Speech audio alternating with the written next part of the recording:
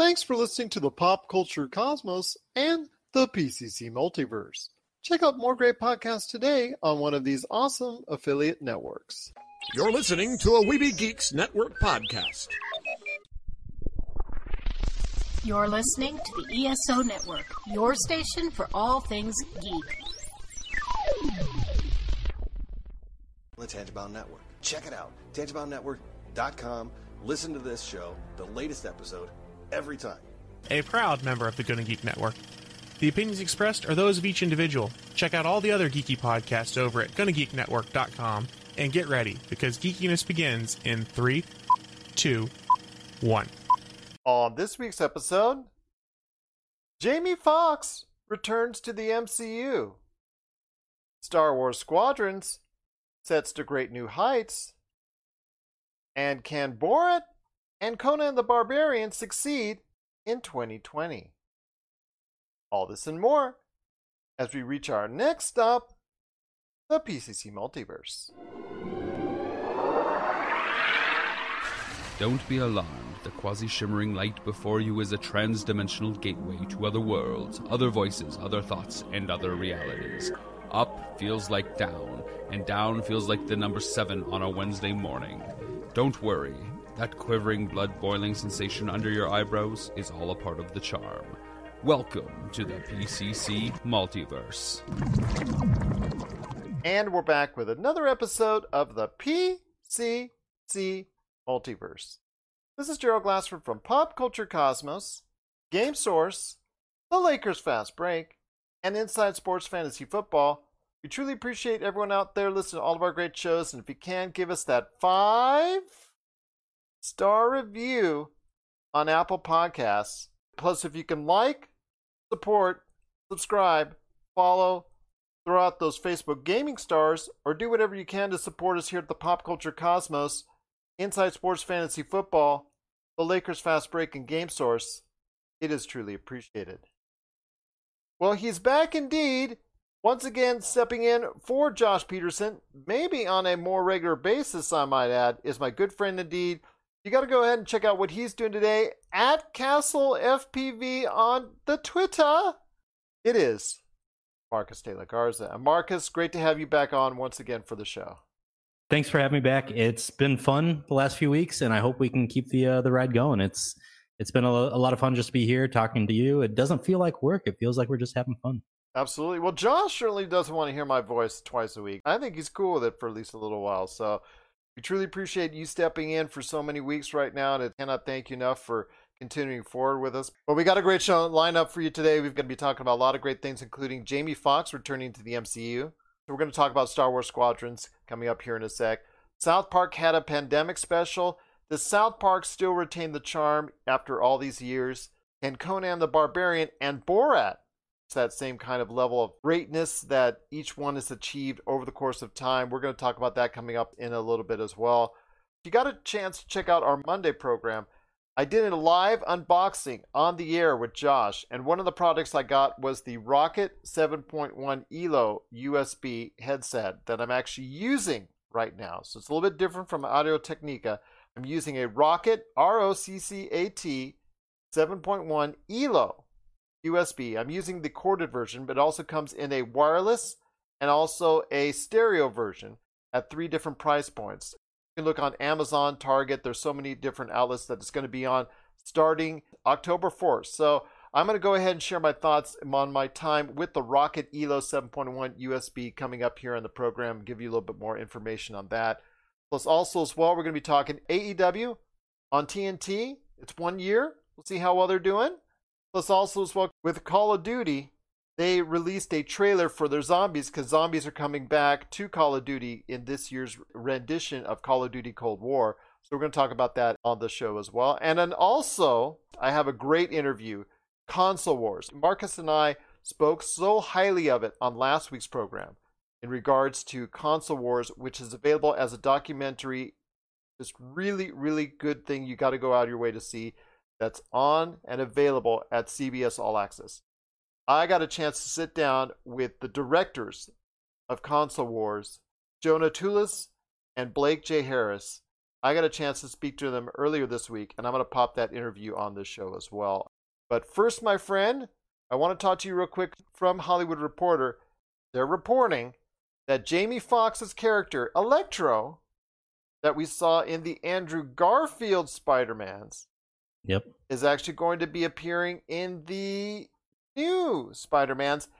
I'm very excited about this one. It's going to be fun to see him reprise the role, and it's interesting to see what they're doing here. You know, they're losing some big name stars at the end of the Last Avengers for the cinematic universe moving forward, and so it's kind of nice to see that we're reloading the stables here, and you're going out to get somebody that is generally universally loved in Jamie Foxx.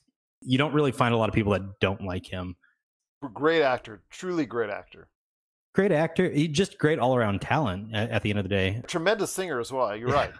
Yeah, great all-around talent. So I'll be very excited to see what he brings to the next movie. And I'm pretty excited to see how he integrates into the storyline here moving forward for the long term for the cinematic universe. I am as well. It's going to be interesting what kind of new twist they can put on the Electro character, because his character in that movie, I don't know if it was greatly rewarded or was greatly applauded. I mean, obviously he's a tremendous actor, like we said, but I know that movie itself, Sony liked it so much, they rebooted the franchise. So that tells you anybody associated with it, I thought, well, maybe they would not be well thought of in the realm of Sony. But obviously, Jamie Foxx is so well thought of within the confines of Marvel, the MCU, and especially Sony, that he will be most likely appearing at some point within the realm of the newest Spider-Man, which is going to be the third version of the Spider-Man, the third rendition of the Spider-Man, whenever that hits theaters, I think late next year, if I'm not mistaken. So that tells me right there that is going to be of some interest as far as his character, not just being a one-and-done villain, and there you go. You know, we're looking at a December 2021 timeline for this release. As of now. And I got to say, as of now. And I know I made that promise a couple weeks ago about not talking about timelines anymore, and then we violated that promise anyways last week, but I'm going to go ahead and talk about timelines one more time and just say that. You can always talk about it, because right now you're going to have to continue it. But yeah, I'm just going to go ahead and say that as long as we can stay on timeline here, let's be honest with ourselves. That's a very lofty goal here, December 17th, 2021 right now.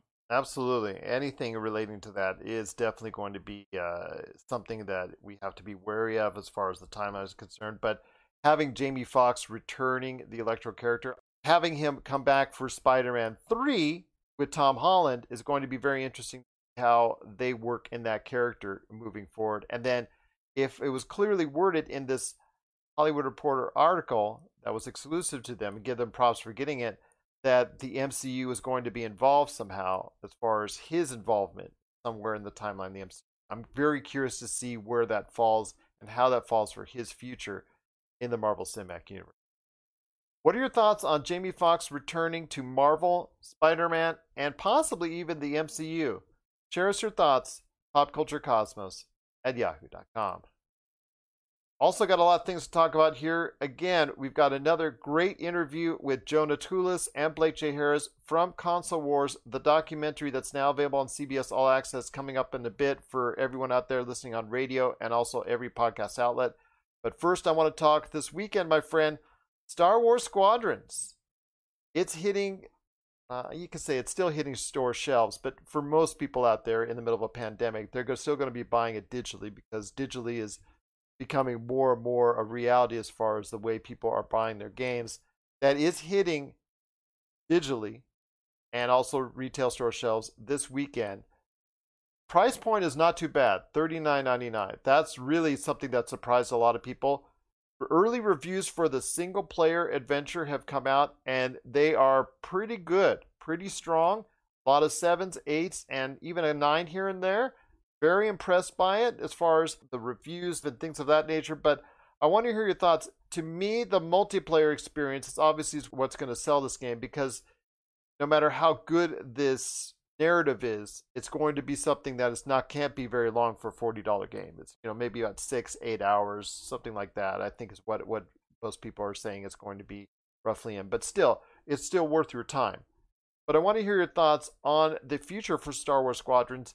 You could keep putting DLC on this, keep putting DLC.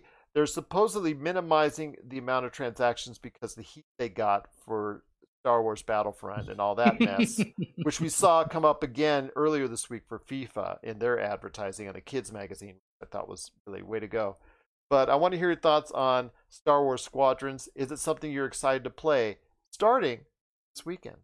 I'm going to go ahead and say this right now. I just canceled my PlayStation Plus membership a couple weeks ago just because I was getting ready to anticipate the release of the PS5.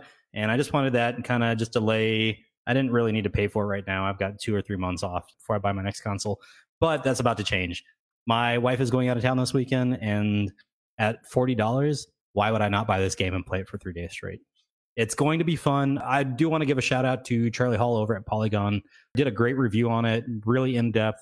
But he talks about how he spent 3 days in the cockpit and he just got lost. And watching the reveal trailers for the multiplayer stuff, I got lost in it. There's a lot of customization you can do on the fighter itself for your player, a lot of customization all around. This is going to be a really, really great game for $40. And I can't believe that's the starting point that it's coming out at. I almost feel like there should be a catch. I almost feel like there should be something like EA, because this is EA. Gonna say, right. Yeah, and EA has such an outstanding, sterling reputation, and I'm being so sarcastic when I say that, being voted once, twice, or I think maybe even 3 times the worst company in America. And the Star Wars Battlefront microtransaction issue, or almost a version of video game gambling with the loot boxes. With FIFA, they're trying to do it now with the packs and all that. But I want to hear your thoughts as far as this game. It really to me, I cannot believe you're getting something out of this good. Coming off of Star Wars Fallen Order and how well that game was perceived, this seems to be like on the surface. We'll see how sales are going to end up this Christmas. On the surface, this seems like the second win in a row for Star Wars for EA. Anybody who buys it and plays it this weekend, please let us know. The fleet battles that you get into in the multiplayer online modes are supposed to be epic, and it's only 5v5, so it's 10 players total on the fleet battles. But you're being hit with constant actions to be doing, objectives to hit, and it sounds like this is going to be the mainstay for the entire. And not even sounds like, it was in the trailers. I mean, it's been everywhere that this is going to be the mainstay for this entire game. So I'm very much looking forward to it. If I do get it this week, and I'll be tweeting my experience. So make sure you follow me on Twitter at CastleFPV, KASTLE FPV. But yes, it is Star Wars Squadrons. It is coming out this weekend, available on all the major formats, including PC, PlayStation 4, and Xbox One. So a lot of people are very excited for that. And if you're excited for Star Wars Squadrons, we do want to hear your thoughts.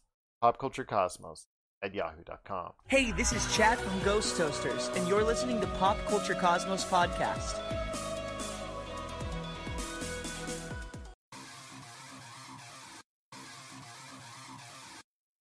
Needing an edge for your fantasy football team? Listen to the guys at Inside Sports Fantasy Football for insight that will help you reach your league championship. That's Inside Sports Fantasy Football. Check it out today on your favorite podcast outlet. Well, there's still a lot more to talk about on today's program before we even get to a really great interview that I did earlier this week with Jonah Tulis and Blake J. Harris of Console Wars. South Park had a pandemic special. Got a lot of advertising, got a lot of promotion. You know, South Park just doing what it can to shock and awe, even after so many years doing this for Trey Parker and Matt Stone. I mean, it's something that I was really into South Park for so many years. I understand that they came back and they tried to go ahead and go out of the way to offend everybody right now at this point in time. And that's up to them. That's all political and all things like that. But of course, they're going to go ahead and touch on this issue because they love touching upon current issues. That's why the show still is so popular. I really was into it for the 90s, and then life got in the way or things like nature. It's really been hard for me to get back into it. I did love their efforts as far as Team America World Police. Of course, the South Park movie, Bigger, Longer, and Uncut, which, again, people laugh at me when I say this. Before I saw Hamilton, it was the best musical I had ever seen. Because you have to treat it as a musical. See, you laugh at me when I say that. Yeah, no, I'm laughing because it's true. It's true because people laughed at it, but then they realize that they watch it and they saw it, and it's like, you're right, Gerald. They went into it as a serious musical with a whole bunch of not so serious jokes that they throw in there from not so serious characters. But they went into it and they treated it as it's just okay. Getting off topic here, but yeah, if you get a chance, watch South Park, bigger, longer, and uncut. You'll realize that it's a truly outstanding musical. But getting back to the show itself, do you still find it as irreverent and fresh as many people have for so many years? I mean, does it still have that South Park magic? To me, it does, but it's been modified throughout the years. And I think you said it best. They've shifted the way they built the episodes throughout the years. It's still rapidly built. It's still rapidly animated. It's still that classic South Park. But it feels like a few years ago, they just decided, we're done. We're just going to offend as many people as we can. That's it. End all be all.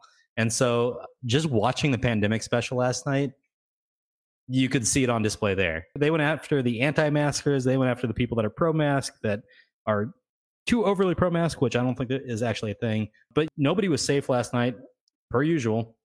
And I actually really, really, really, really, really enjoyed it. Very true to life right now. It feels like a lot of the things that we're seeing in real life, they just parroted and took to the extreme like they normally do. But a couple of the things that really, really stuck out to me, chin diapers. They mass shamed everybody in that special yesterday. And I don't know if you watched it at all, Gerald. Did you? Yes, I did. So. Oh God, the chin diapers, the mass shaming they did, the Mickey Mouse appearance again. I wasn't expecting that one. They go after Disney with a vengeance on that show. Oh my God, they went after Mulan even in their discussions. It's outstanding. I thought that was probably the most accurate fantastical retelling of what we've been going through. If you can have an accurate fantastical retelling, that is. But it still has that charm. It still has that relevance. It still has that interest. It does for me. It does for me. I did watch the early seasons, and I did take a break from South Park for a while, but I came back in 2014, 2015-ish, and I've been hooked ever since. It feels like the crassness has been ratcheted up a little bit, not a little bit, a lot bit, and we're finally at a point with society that we can deal with that. Absolutely. So I agree with you. It still has that irreverence. I don't pop in every week anymore. I pop in on major things. I think a lot of people do this point because we have a series that's run so long. A lot of people just don't have the time to pop in every week. So they pop in for the major stuff like what happened with heavily promoted pandemic specials. So we'll see where the series can go from here because they base everything off of the real life events that what happens in our world. So as long as real life comes into play and still is as crazy as ever, then you will continue to see South Park as crazy as ever and still be relevant and still get the ratings that they do and still be something that Comedy Central can actually use as a foundation, still continuing going forward. What are your thoughts out there on the South Park pandemic special? We want to hear your thoughts. Was it too crazy for you? Did they go over the line? If they haven't yet for you, then you've got no line to cross. But they usually try to go out of their way to offend someone. But I want to hear your thoughts on South Park. Did you enjoy it? Share us your thoughts. popculturecosmos@yahoo.com. But speaking of stuff that is been around a while, that's trying to reach out to a 2020 generation, we just saw the trailer for Borat. New Borat, which is called, I love how Borat has always these, the titles are just so out there. I mean, obviously we saw the Borat, the one that had the extra long title, but this one still offbeat.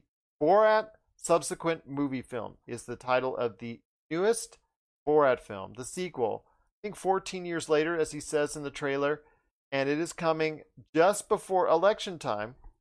Fancy that, to Amazon Prime. I believe it's coming to Amazon Prime later this month. So the first trailer came out for it this week. In fact, I want to ask you this, my friend.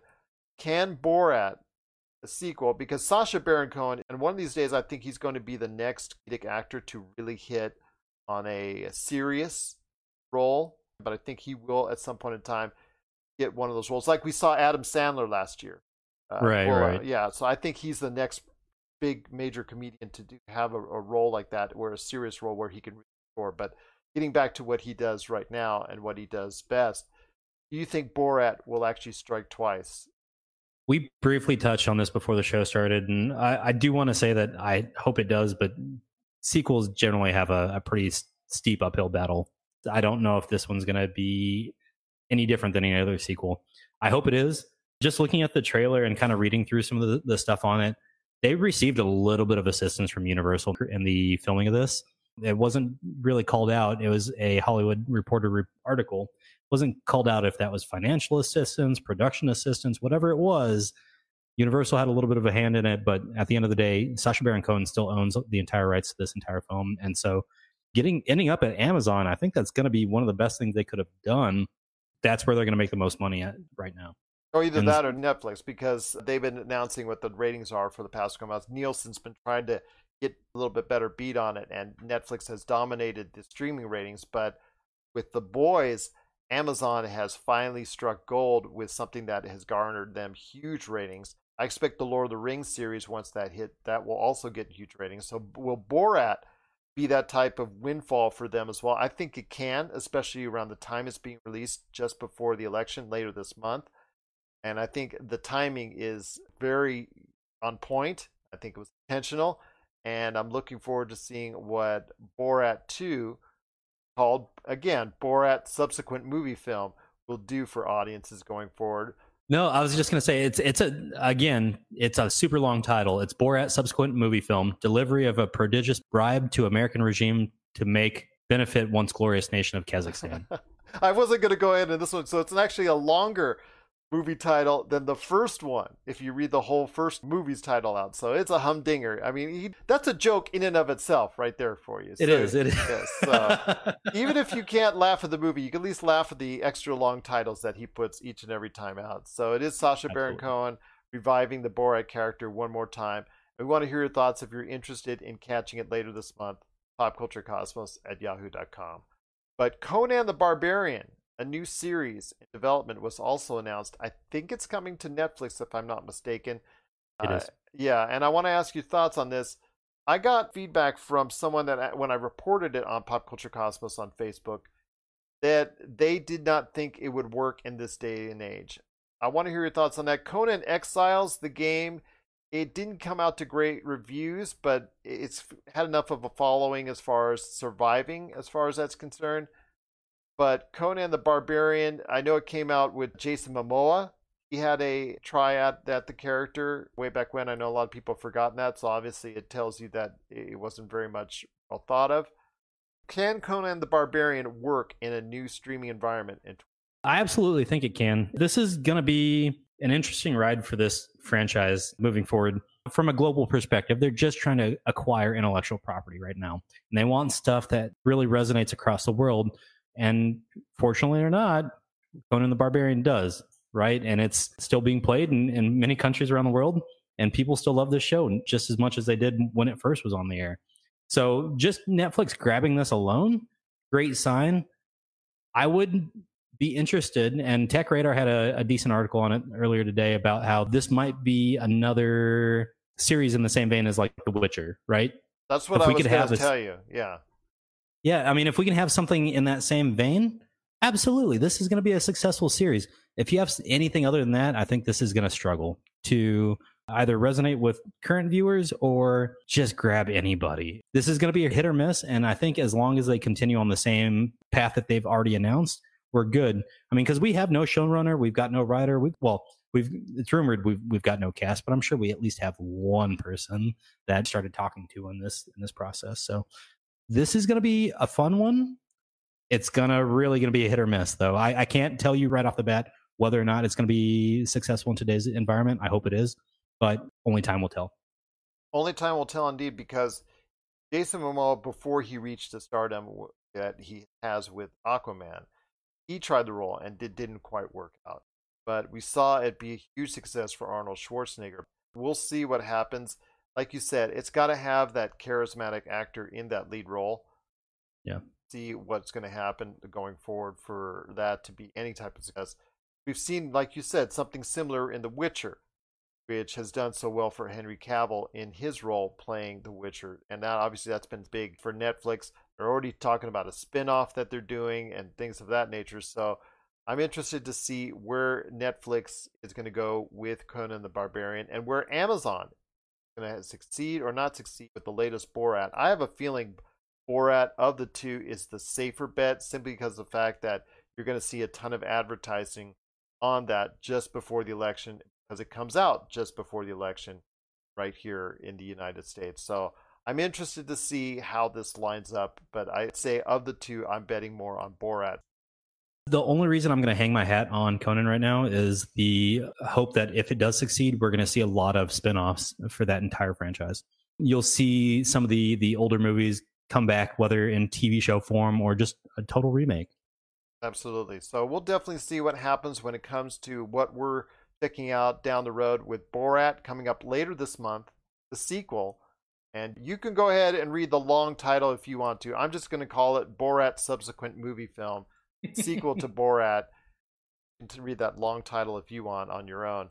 And then also a new Conan the Barbarian is in development at Netflix. So we want to hear your thoughts if you're excited for one or the other. But definitely want to hear your thoughts if both will succeed, both will not, or if one or the other will go ahead and have their way with audiences. Here's your thoughts, popculturecosmos@yahoo.com. AEW, All Elite Wrestling, they've been on TNT for a year. They had an anniversary recently. It hasn't certainly been a failure, because on Wednesday nights, competing against the WWE's NXT, they've gone ahead of NXT virtually every week. Right now, they're averaging anywhere between 850,000 and 1 million viewers. It's down from the premiere 1 year ago, because that, I think, earned 1.4 million, right in and around there, if I remember correctly. 850,000 to 1 million viewers is a really good number right now, considering the competition that they go against on Wednesday nights. In fact, splitting the audience for pro wrestling fans, because you have NXT on that same night at the same time, just like the old days, Raw and Nitro. So I want to hear your thoughts on AEW 1 year later. Has it been a success? TNT certainly thinks so, because they've signed them to a contract for 3 years. So at least it's got 3 years to go ahead and prove themselves. Yeah, I think this has been a great success, good resurgence in professional wrestling. This is a medium that's kind of faltered over the last decade, I would say. And it's nice to see it on the upswing again. You know, I had no clue that TNT was hosting AEW until about February-ish, when a friend of mine, Nat Pagan, actually was telling me about it. And it was a trade-off, actually. I was telling her about NASCAR. She was telling me about AEW. And from there, I've started to follow along. And so anytime they have a big event, I'm not watching it live, but I'll go back and take a look and watch the highlights from their events now. It's got me to the point now I'm ready to start tuning in weekly. That's going to be quite the argument with the wife, but you know, it might just be DVR on YouTube TV moving forward, and I'll just watch it after the fact. We'll see how it goes.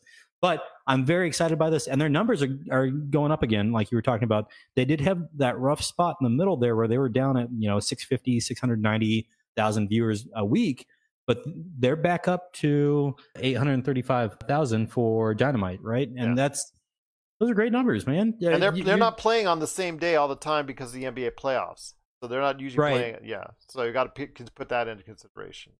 Yeah. So, I mean, they're going up against it right now. And I think their numbers are showing that, on the other side of the playoffs here, when TNT gets its normal network programming back or normal network schedule back. It's now back because the NBA finals, Yep. Speaking of which, you guys are doing some great work over at the Lakers Fast Break right now. Well, thank you. Thank you. It's been fun listening to that. So if you haven't had a chance, go listen to Lakers Fast Break with Gerald and all the other guys. It's been fun. But this is going to be a fun final series. We'll leave that discussion over there. Okay, but, thank you. And there's plenty of discussion. I will say that. But thank you for the kind words. Yeah, but it's been fun to watch AEW getting back here to the topic at hand for a second. I'm looking forward to the fact that you've actually got guys that are longtime wrestlers, Cody Rhodes, Chris Jericho, and it's fun to see the network put a lot of faith in the performers here, the guys that know what sells well to the audience. And that's the thing. I mean, I could go with you into a deep dive in AEW on what they're doing right, what they're doing wrong, why they're connecting with the audience, why they're not.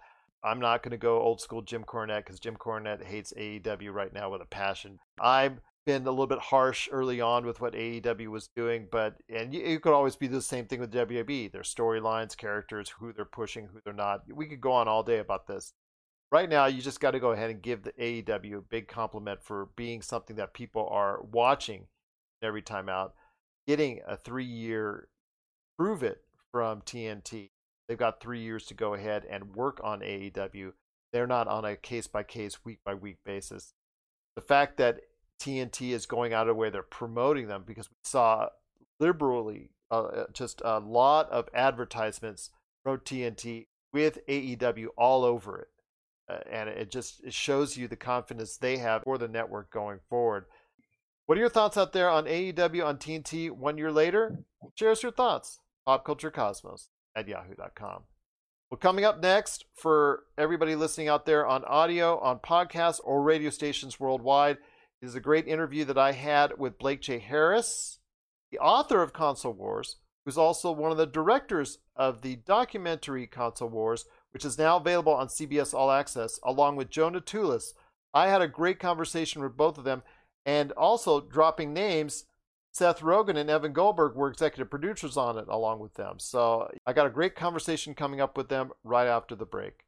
This is the PCC Multiverse. Coming soon, Zero Cool Films presents Action Figure Adventure. Super collector Jay Bartlett hits the road once again in search of action figures' most iconic and noteworthy and rare figures, all in the name of creating the most ultimate action figure auction ever. He fronts the cash, the charity benefits in the end. What will he get, how will he get it, and how well will he do? Find out November 1st, 2020. All right, now we're back with the program. It's Gerald Glassford coming right back at you here at the Pop Culture Cosmos. I'm so excited because I get to go ahead and relive some of my early adulthood. I know when anybody talks to these guys, it's like, oh yeah, I get to relive my childhood. But with me, it's, since I'm old, early adulthood. But still, it was a fun time in the early 90s with the battle going on between Nintendo and Sega. And it is all documented and detailed. First off, the amazing book that came out, Console Wars. And if you haven't read the book yet, I highly suggest it. It's Console Wars, Sega, Nintendo, and the Battle That Defined a Generation. Written by Blake J. Harris. It's available today on various formats, including Amazon, that you're seeing right there on Facebook Live also as well. It's available at Barnes & Noble. You can get it today. It's really a great read. The forewords there by Seth Rogen and Evan Goldberg. And you know what? They liked it so much, they helped these guys out as far as making a documentary that's now available on CBS All Access. And I highly, highly suggest that you go ahead and check it out today. I saw it last week. Marcus de la Garza saw it last week. We were both extremely impressed with it. I highly recommend it. It is Console Wars on CBS All Access. And I have the directors and also the author of Console Wars. That's Blake Harris. And, of course, his fellow director on the project, Jonah Tulis. And, guys, it's great to have you on the program. Thank you for having us. Well, thank you so much. Blake, I want to start with you because, obviously, this emanates from the outstanding book and the reception that it got over the years. I told you before we went on the program that one of my other co-hosts, Josh Peterson, who does the Monday show with me, he turned me on to this book. He loves the Genesis. He loves that era of time, that console generation. And he said, check out this book. And I said, okay, I'll give it a shot. And I'll tell you what, it was definitely worth the read. Obviously put great detail in the whole background, the backstory of it. Tell me exactly the response to it, how it was so great, and just approached with Jonah and go ahead and create this awesome documentary.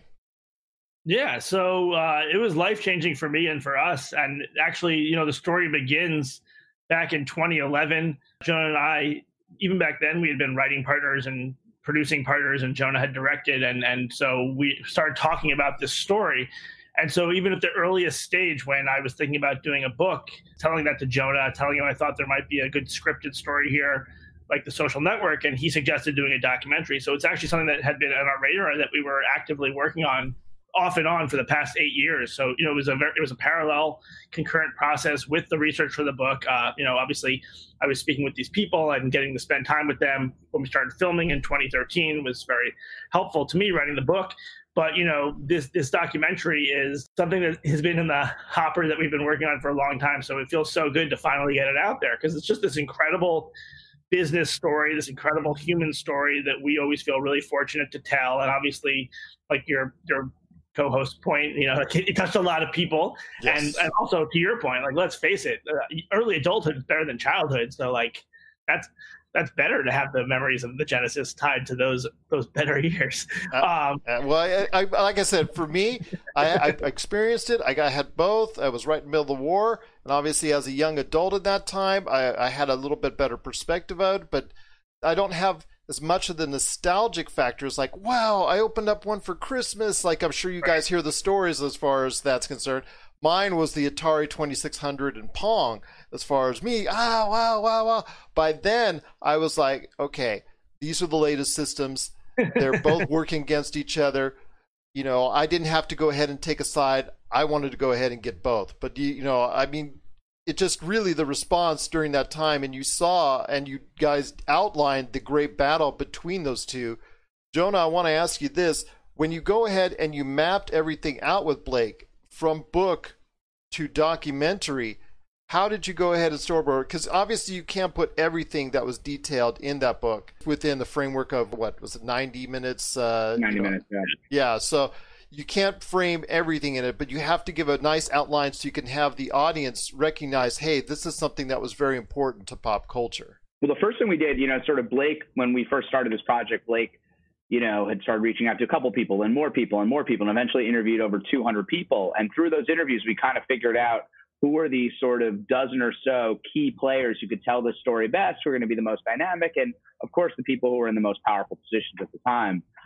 So once we kind of isolated those people and we're like, these are the people we feel like should tell the story. And again, we ended up having to cut some because there was even too many. We wanted to make sure every single character kind of really had a place in this, and it wasn't just like a one-off line. And, you know, we didn't have a narrator. These were the characters telling their own story, no outsiders or no experts. And I think we went deep into characters and we kind of figured out, okay, what are the key points that we want to get across, and what are the things, because certain things represent other things. You know, there's the launch of Sonic 2 is representative of a lot of the kind of launch we were doing. If we did too many of those, we would have lost some of the heart of a movie, because, you know, that would take 6 or 8 or 10 or 12 hours if we, you know, hit Rock the Rock and Sega's Groundhog Day. So we really had to, you know, pare it down as best we could and sort of make sure that we focused on the core fight between Sega and Nintendo, and then of course Sega versus Sega of Japan. Absolutely. And again, you know, it outlines it in such great detail in the movie, but it even does an even better job in the book, because it also talks about, you know, at the very end you guys had, and I'll give away a little bit of spoilers here because it's actually just history. It's a history lesson per se about Sony's nonfiction. It all happened in real life. It all happened. Absolutely. The crazy things that went on, the battles, the infighting, the Japan versus the United States when it comes to Sega, you know, obviously the bad blood between Nintendo and Sega, Tom Kalinske pulling out his hair probably before your very eyes during that course of time, because, you know, all the things that went on that he tried to go ahead and push. And I'll talk to you about Tom Kalinske in a sec, because obviously everything seems to center around him for obvious reasons. But I want to ask you this. Sony is on the back end of this, almost like an observer going on that wanted to get their piece of the pie. So them coming in at the very end of this is also very influential as well, because it led to the PlayStation, correct? Yeah, directly led to the PlayStation. You know, one of the interesting things, like to your point, they were almost like an impartial observer, or more of an objective observer, because during this late 80s, early 90s heyday, Sega and Nintendo were in the hardware business, but Sony purely was in the software business with Ubisoft. So they were just looking at this like, whose system should we be on? And then to see them go from that perspective based on what they learned from Sega and what they learned from Nintendo, and being spurned by Sega and being spurned from Nintendo to start their own thing, which obviously, you know, has driven the game industry over the past 25 years, even more so than Microsoft, who entered later. Like Joe and I always say, truth is stranger than fiction. Like if we had scripted this, no one would have believed us. The fact that Sega had the chance to potentially have both of these systems, like the PlayStation or the N64, the fact that they ended up losing those systems, the fact that they, you know, sort of both snubbed Sony, and that was the company that defeated them. Just very poetic and Shakespearean.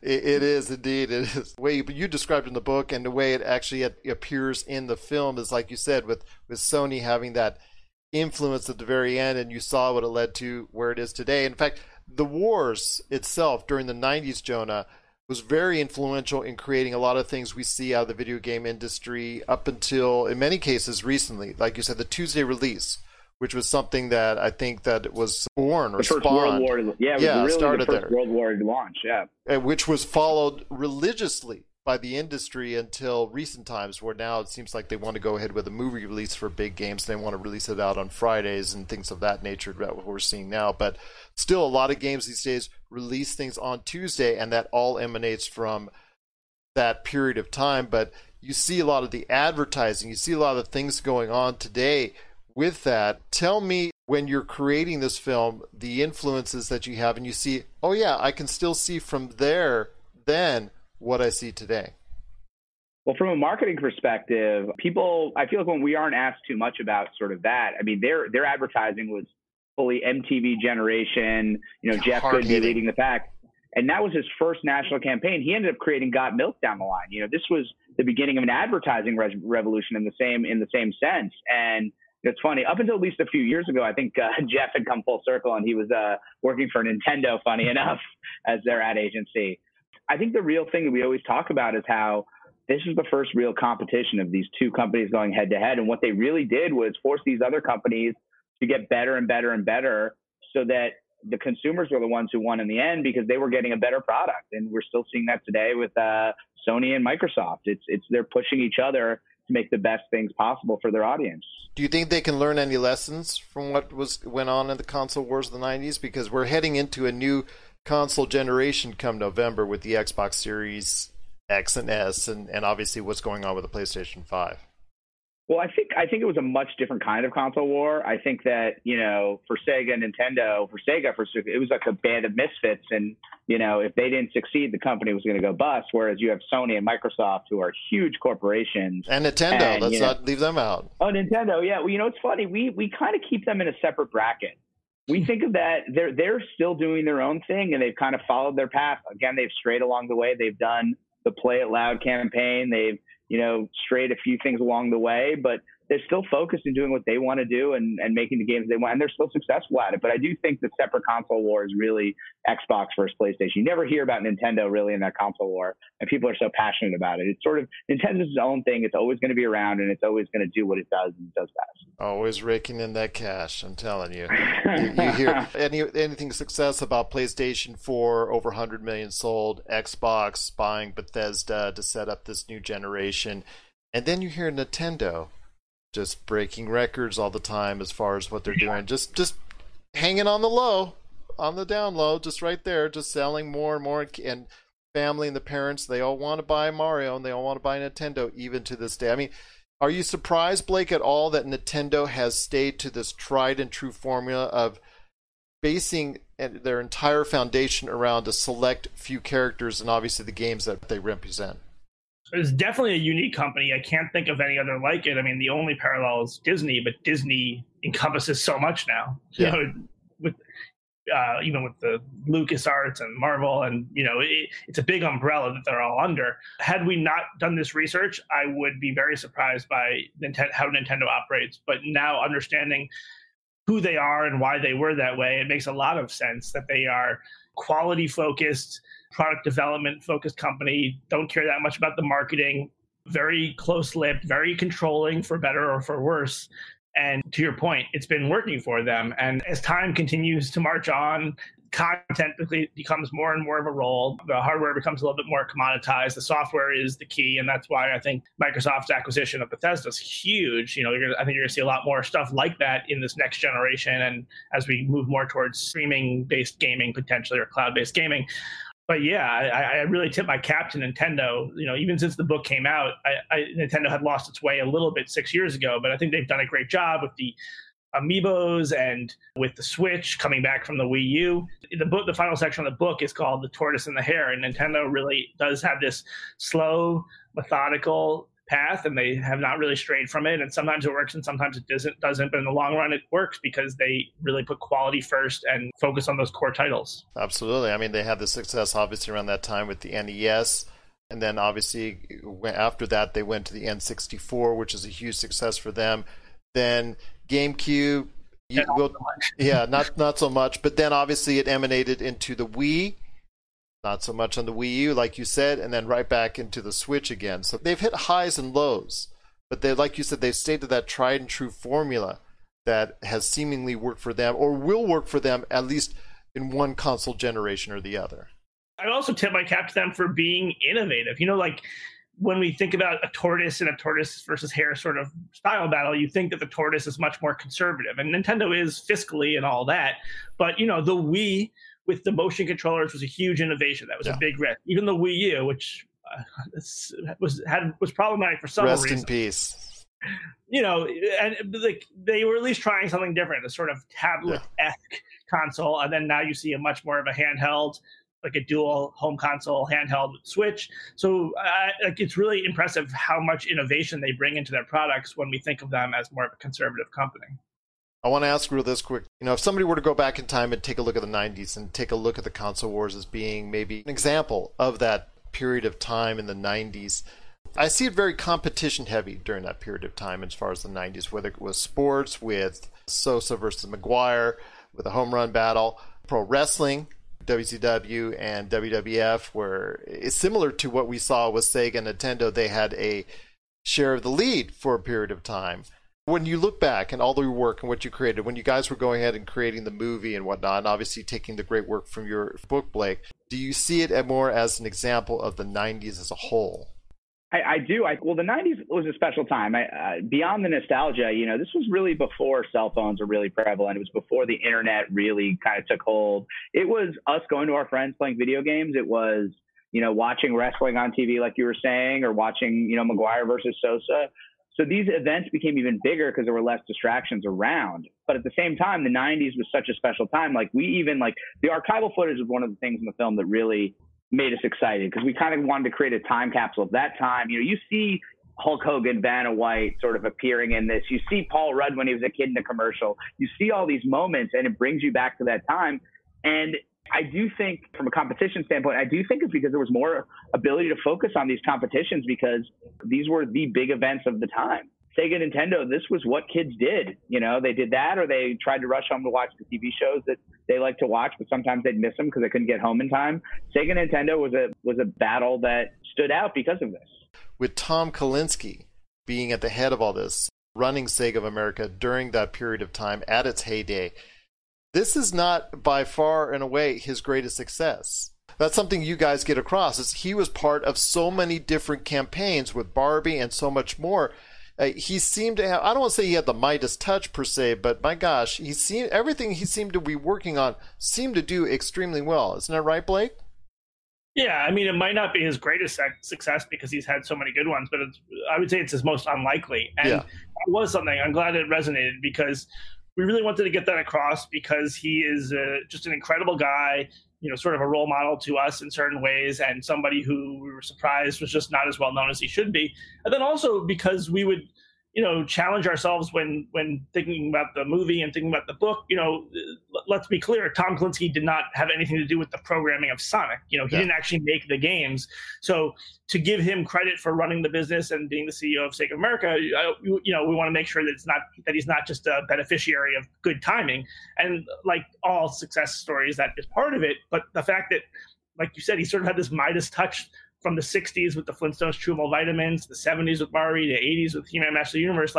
Lightning doesn't just continually strike around this guy by accident. There's something more to this guy. And, what a great protagonist for us to be able to follow and to see the story through his fish out of water eyes as we learn the game industry through him. I think that people sort of really love the idea of the game creators and the Miyamotos of the world, for Nintendo, but you forget that, when you have 5% of the market, Nintendo is 95% of the market, you need that Tom Kalinske to come in there and run down to Walmart and paint the town blue and make sure that they can get into stores. You forget that these are the guys who really lit a fire that gets Sonic out there and to sort of make it a thing in the United States.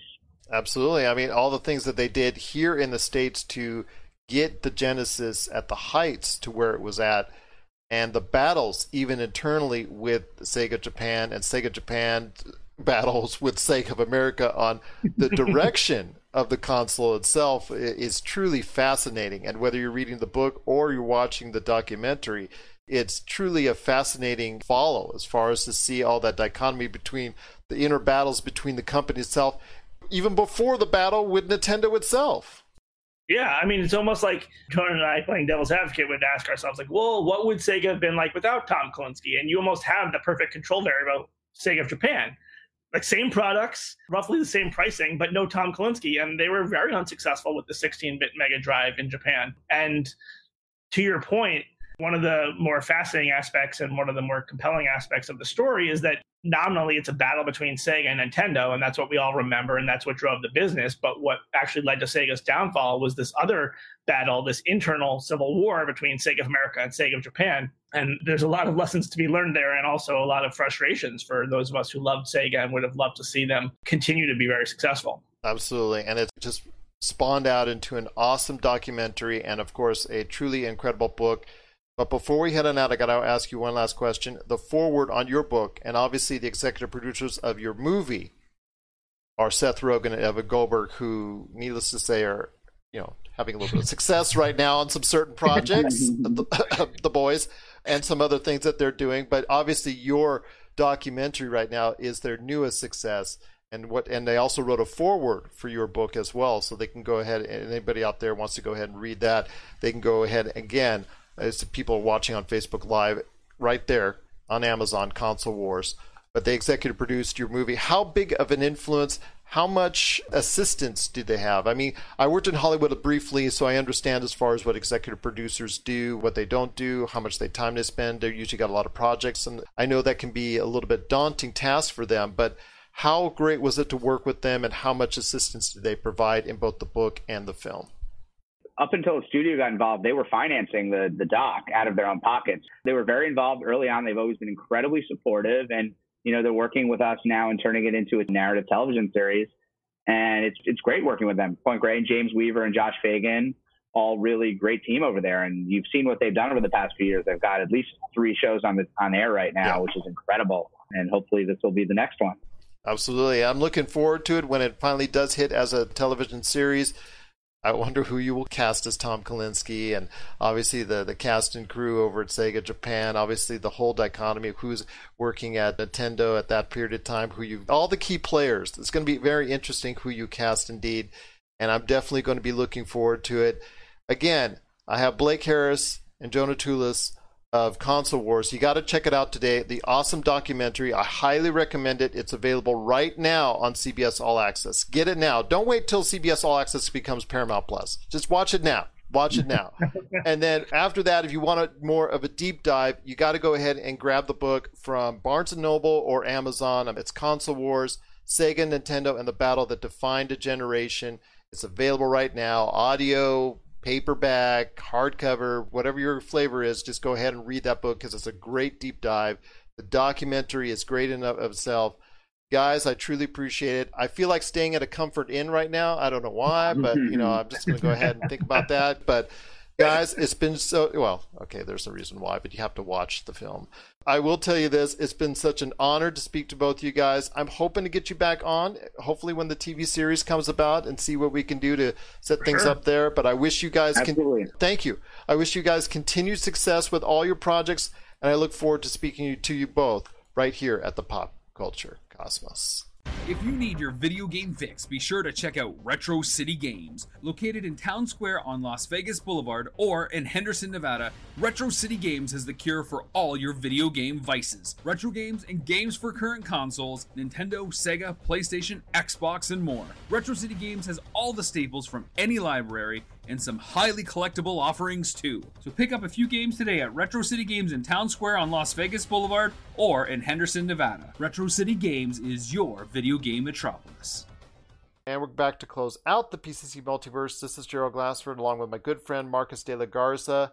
Speaking of video games, zombies are coming back to Call of Duty because it's Treyarch, developer this time around for the latest rendition of Call of Duty Black Ops. Get rid of the Black Ops, please. Cold War. Call of Duty, Cold War. I like it. Yeah, but I want to ask you this. They're bringing back zombies. I think the 6th or 7th time that they brought back zombies. Not just Treyarch, but once Treyarch had success with it in the World of War game in 2009. Sometimes it's clicked, sometimes it's not. Are you excited to go back and play zombies once again in Call of Duty?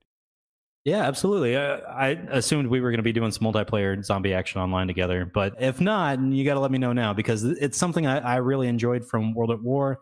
I enjoyed it in the subsequent games. I did take a break from Call of Duty, so I didn't get to see the last 2 iterations of zombies here. But I do want to say that I'm very excited about this one. I don't think it's overplayed. I don't think we're over the zombies yet. Just watching the reveal trailer, it got me very excited for it. It sounds like you're not wholly sold on the zombies, though, Gerald. I don't know, because I just got finished trying out the latest update for Left 4 Dead 2 called The Last Stand. I just got finished playing with that. I enjoyed my time there. I compare that to what I played before in COD Zombies. All right, but to me, I like the fast action that Left 4 Dead 2 throws at you and the pure chaos that can happen. I'll give it a try. Call of Duty as a game, we're so excited for. Obviously, the intrigue, the campaign, I'm really excited about. The multiplayer is always going to be fun with whatever variants they have. Zombies, I'm going to have to see if I can get back into it, because like I said, I had a blast getting back into Left 4 Dead 2. So I'm hoping that I will be able to have the same when it comes to Call of Duty. If I get back into the Cold War, that will really be something that I'm looking forward to, is playing against zombies. What are your thoughts out there on Call of Duty returning to zombies once again? Share us your thoughts. PopCultureCosmos@yahoo.com. Well, I want to thank Joe Natulis and Blake J. Harris for stopping by on the program today.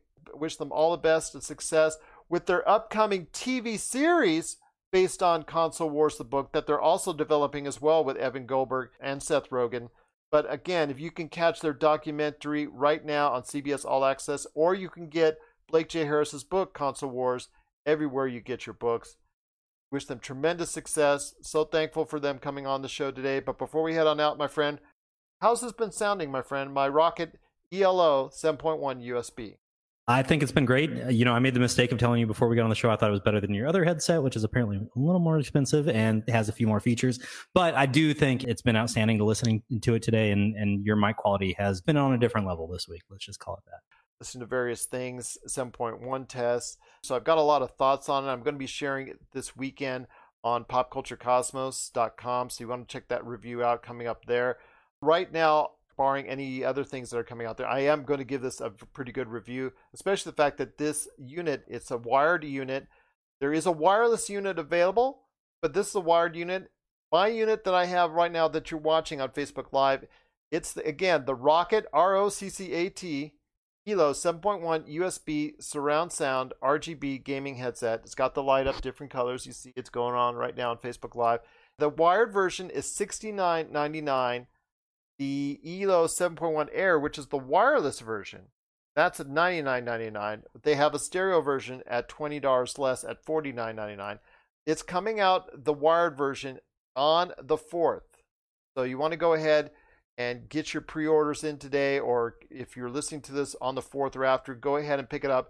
Amazon, I've seen already listings at Target, Best Buy, all these places that you're going to go ahead and buy your gaming headsets. It's been a very solid value. I've really enjoyed my time with it, and I cannot thank Rocket and Turtle Beach, the parent company, for going ahead and sending this over on the unboxing I did live. So I've had a great time to work with it, and if you get a chance, check out my full review and my full thoughts on both the pluses and if there's any minuses on the Rocket 7.1 ELO USB headset.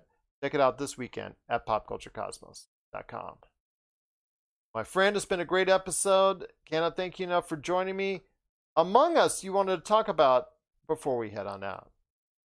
Yeah, I just want to give a quick shout out to the game. It's blowing up worldwide right now, and it seems to be that it got popular in Korea first and the rest of the world followed suit.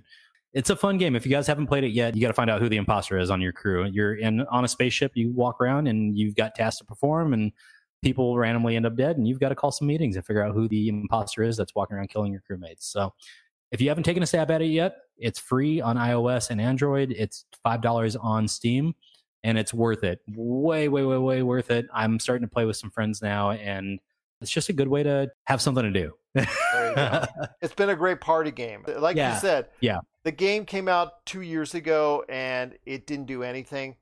But it took, unfortunately, a coronavirus and everybody's staying at home to find and explore new things. And one of the things that people have been exploring more and reaping the benefits of is the video game industry, which has grown by leaps and heights in this unfortunate time. And people are looking for new games to get into, or different games that were released to get into. And it looks like Among Us has been a big hit now, finally, after 2 years of release. A lot of people are really getting into it. And if you enjoyed your time like Marcus has, please share us your thoughts on Among Us, popculturecosmos@yahoo.com. And don't forget to support the studio. If you can afford the $2 to pay for the non-ad version, support the studio. They've already announced Among Us 2, and they're going to keep the servers running for Among Us 1 until the last player stops playing. So for Marcus de la Garza, this is Gerald Glassford. It's another beautiful day in paradise right here in the PCC Multiverse. We thank you for listening. And here's hoping you have yourself a great day.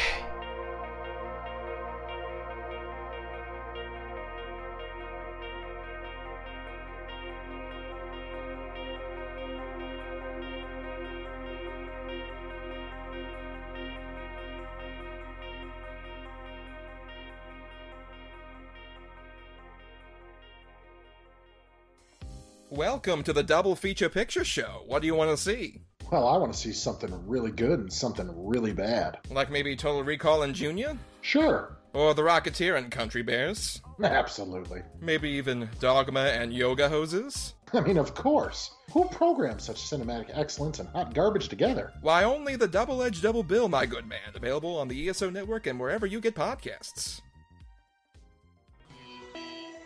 You're listening to a Weeby Geeks Network podcast. This has been a broadcast of the ESO Network. Be part of the crew and help support our shows by donating to our ESO Patreon or by shopping for the TeePublic store, which can all be found at www.esonetwork.com.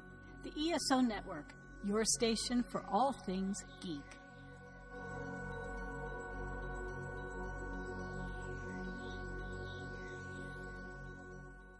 Tangent Bound Network. Let your voice be heard. TangentBoundNetwork.com. Thanks so much for downloading the Pop Culture Cosmos, and stay tuned as more great podcasts are on the way. Thanks again for listening to us here at the Pop Culture Cosmos.